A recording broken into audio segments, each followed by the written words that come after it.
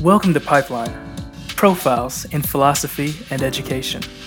I'm your host, Winston C. Thompson. Pipeline is a monthly short-form interview program focused on contemporary scholars. For more information and to subscribe to the podcast, please visit pipeline.fm. Pipeline is made possible by the generous support of the Education Department of the University of New Hampshire. This episode, we're joined by Kip Klein, Lewis University. Kip, thank you so much for joining us here at Pipeline. Thank you, Winston. It's a pleasure. So, as you're familiar with the shape of our program here, I'm wondering if you could tell us a little bit about how you got interested in began doing work in philosophy of education. What was the genesis of that work for you? Sure. I actually had a kind of epiphanal moment, although years of experiences and studying came before that moment. Sure. I did, as an undergraduate, I studied theater, and but I also took a number of philosophy courses and enjoyed them. And I ended up going into teaching high school English and theater. And while I was doing that, I was pursuing a master's degree and sort of a general education master's degree. And my first course was philosophy of education with Justin Infinito, who had studied at UNC Greensboro, and she was a newly minted PhD, young, energetic, and I'll never forget that I was very attracted to the ideas in the course, generally speaking, and one day, a couple months into the course, she said, "Oh, Kip, you always do that." Huh. And I said, what do you mean I always do that? And she said, "You always are getting right at the heart of something important." For me, I think that moment was the reassurance that this is something that I'm really passionate and interested in. Sure. So there was this sense, this confirmation, to use your word there, right? That you were actually getting at something that was important, that was meaningful, that was sort of crucial to the analysis. I'm curious. Do you recall what the subject was? Was it something that you continued to work on further in your career? Or? I don't remember the exact subject, but I do remember the readings, and there were two readings that were interestingly juxtaposed. Because it was Richard Rorty and Cornel West. Okay, interesting. Right? It's teacher and student kind of thing, and pragmatism, neo-pragmatism kind of. And it was, I don't remember exactly the arguments, but those were two figures that I read early with her. And to my reading of your work, it seems as though those are figures that have certainly had an impact absolutely in your thinking. So I wonder if you could sort of describe to our listeners a bit of the shape of your work. We might talk a little bit about your early influences, but then what sort of projects did you pursue between then and now? Yeah, I do see a kind of continuity in my work, even though it maybe on the surface looks a little bit disconnected between my early and more recent work. But I started off with pragmatism, and specifically pragmatist aesthetics, and Richard Schusterman. And my early work dealt a lot with Richard Schusterman and Cornel West, and what I called a sort of prophetic pragmatist aesthetics, right, to bring those two together. I was very interested in youth culture, youth aesthetics, and that drove my work for, I would say, through grad school and then in the first handful of years of my scholarly work. But then I sort of turned to more what I think are typically considered more postmodern thinkers. But I use that pragmatism as I always talk about that as a kind of bridge to getting to the postmodernism. And so my most recent work specifically is still on concerns about youth, but specifically my work is now using Jean Baudrillard and some of his radical social theory. I wonder if you could sort of step back for a moment and take our listeners along with you. Now, when you're talking about this sort of prophetic tradition, right? Mm-hmm. This, invoking that language there, how does that then connect to this sort of pragmatist and aesthetic intuition? And why focus on youth? I wonder if you could just sort of expand on these ideas for us. Yeah, my interest in youth stems from just having some really raw experiences, I think, as a high school teacher. Okay. And I came out of college, I was 22 years old, and I was teaching high school English to 18-year-olds. Sure. And that's a precarious position to be in, but in terms of sort of developing particular intellectual interests, I just saw what was happening in terms of what I thought was a kind of... I felt like these institutions were doing young people a disservice more so than they were sort of cultivating anything. Sure. And I think primarily because there's a lot of soft violence that happens. I mean, we know about the more explicit, hard violence that happens to youth, particularly in communities of color. Sure. But and I taught in a very racially diverse high school, my first year out of college. Sure.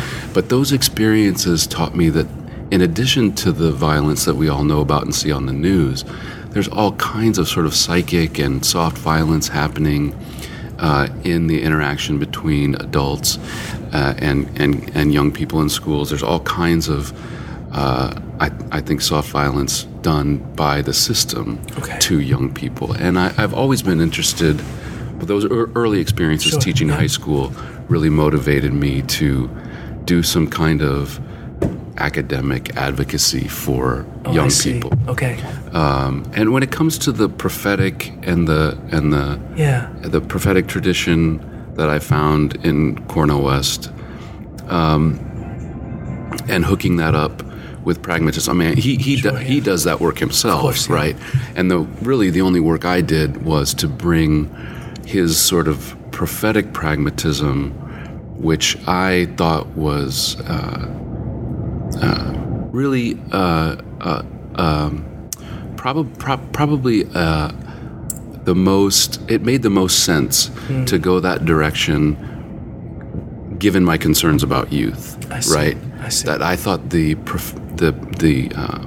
prophetic hooked up with the pragmatist tradition could really have something to say about my particular concerns about the soft violence to youth. And then so what I did was I brought Cornel West prophetic pragmatism to aesthetics, basically. And that's the Schusterman and the West together. And that fueled my work for a number of years. And I'm still really proud of that. That kind of work. And that aesthetic dimension is a dimension that's not perhaps as readily engaged as some of the other dimensions that we might think of when we think of sort of, again, this the violence, yes, but the soft violence in particular. Yeah. I'm curious to know whether you see your earlier interests in theater as perhaps sort of laying the foundation for that aesthetic. Yeah, absolutely. Okay. I mean, very, very keen of you to note that. Sure. Because I really, I was really interested in understanding what I saw as an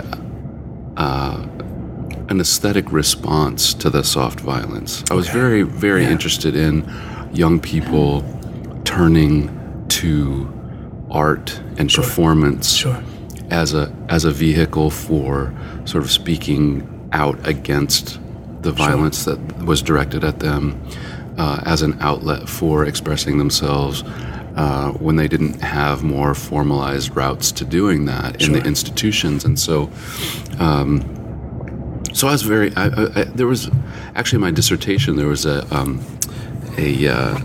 was an empirical component where I did ethnographic work with some spoken word artists. And in Chicago, we have this what has become a huge sort of institution in and of itself. Sure. It's the Louder Than a Bomb competition, Okay, sure, yeah. the slam poetry competition. Sure. And it's high school kids as individuals and as groups doing this kind of really incisive and artful performance poetry. And it's got a kind of aesthetic all of its own, and it's powerful, and I had visceral responses to what this is, what the kind of space that this is allowing for kids. Yeah. The psychic, emotional, and intellectual space that this is allowing for kids. And I was really interested in treating that academically and hopefully getting those ideas out to an audience that might have not heard about this kind of thing before. Oh, interesting. And I could imagine that given some of the current sort of discussions about violence in this country, in a broader sense, that foundational work that you did can sort of connect with a lot of conversations that are perhaps ongoing in the present moment. I hope so. Yeah.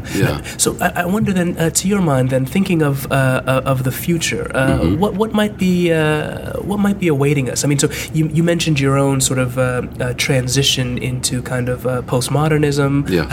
At the present moment, and I know that you've got some work soon to come. That's right.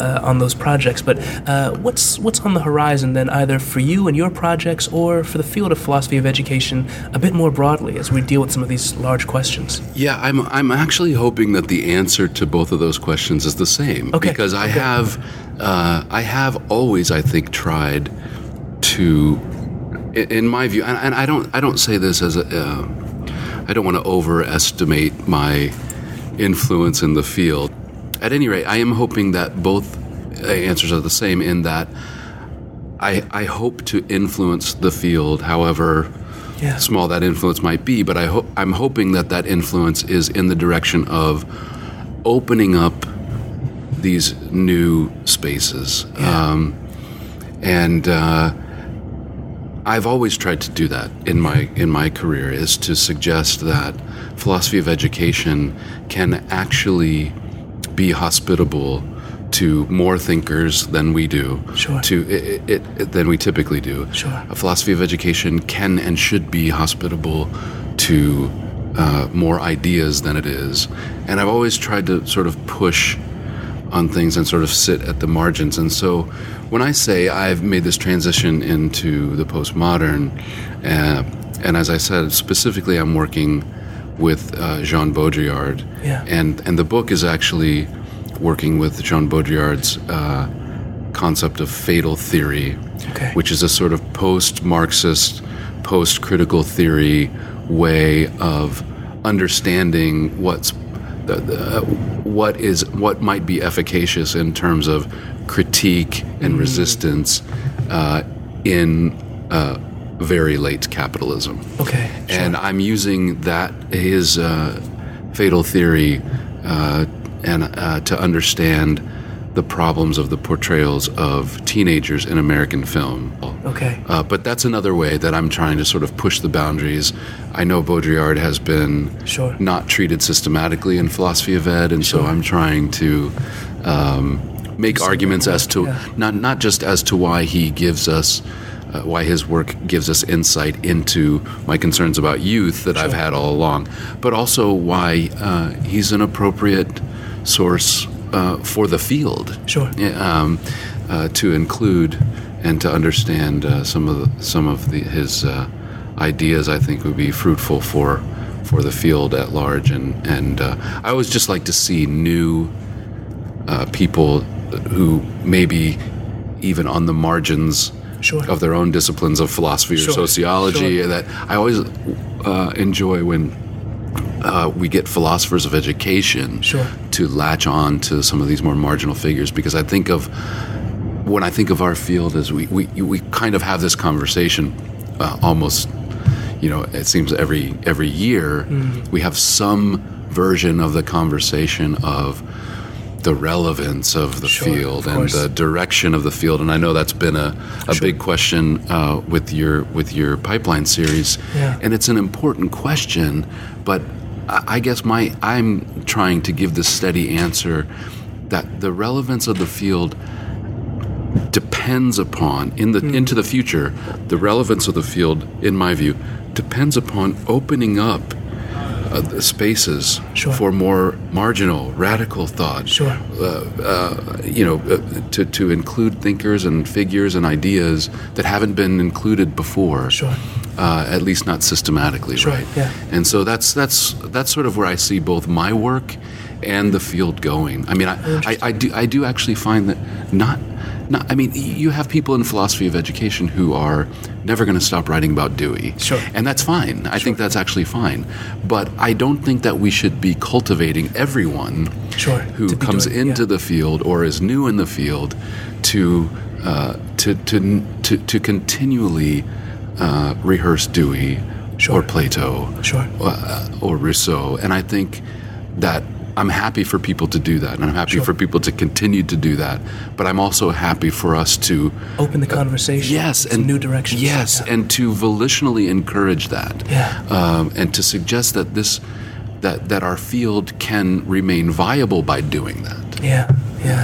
Oh, thank you so much, Kip. I mean, that really is to my mind, a very fruitful response, and it's a hopeful way forward. I mean, as I hear your remarks about sort of thinking through, postmodern approaches to sort of studying the portrayal of youth in film, right? As we start to think about the ways in which film might sort of reveal to us the ways that we're thinking about young people, but also influence the way that we then respond to young people. I mean, there's a quite clear sense of the educational importance of so doing. I guess I find myself being very encouraged to think about ways in which we might begin to pose some of the enduring questions of philosophy of education anew and press them into new contexts. Absolutely. I think that's exactly what I'm trying to say. And I think not just press the enduring questions into new contexts, but also to press ourselves into new questions. New questions as well. New questions and new descriptive arguments about the world. This is my draw to postmodernism, and I always try to make this distinction too. I'm not a celebratory postmodernist in the sense of here are the sort of standard postmodern descriptions of the world, and that's great. It's actually. That's why I latched on to Baudrillard, because he is often sort of pegged as a postmodern, post-structural thinker, but he's in the same sort of what I would consider mold as Lyotard or Foucault, where post-structuralism or postmodernism, as applied to these, in my reading of these figures, it's still a critique, right? It's a critique of the status quo, but it's using different descriptive arguments about the world than more modern thinkers would have used. And so, yes, new context for the old questions. Yes, new questions. New descriptions of the world. New ways of understanding what's happening around us. And I think that's also another draw for me to Baudrillard, because he wrote so many what I would consider prescient critiques of the sort of trajectory of the world with regard to reality television and social media, that he anticipated some of the ways in which these developments have impinged on our ability to have the sort of hot, messy, proximal relations with other human beings. And so I think that sort of anticipatory work is attractive to me, because I think I have a sense of the need for that kind of thinking in our field. Kip Klein, thank you so much for sitting and chatting with us. It's really been a pleasure. And for me, Winston, I appreciate you having me. Thank you. For more information and to review previous episodes, please visit www.pipeline.fm. A very special thanks to Moby for use of his song Summer as our theme.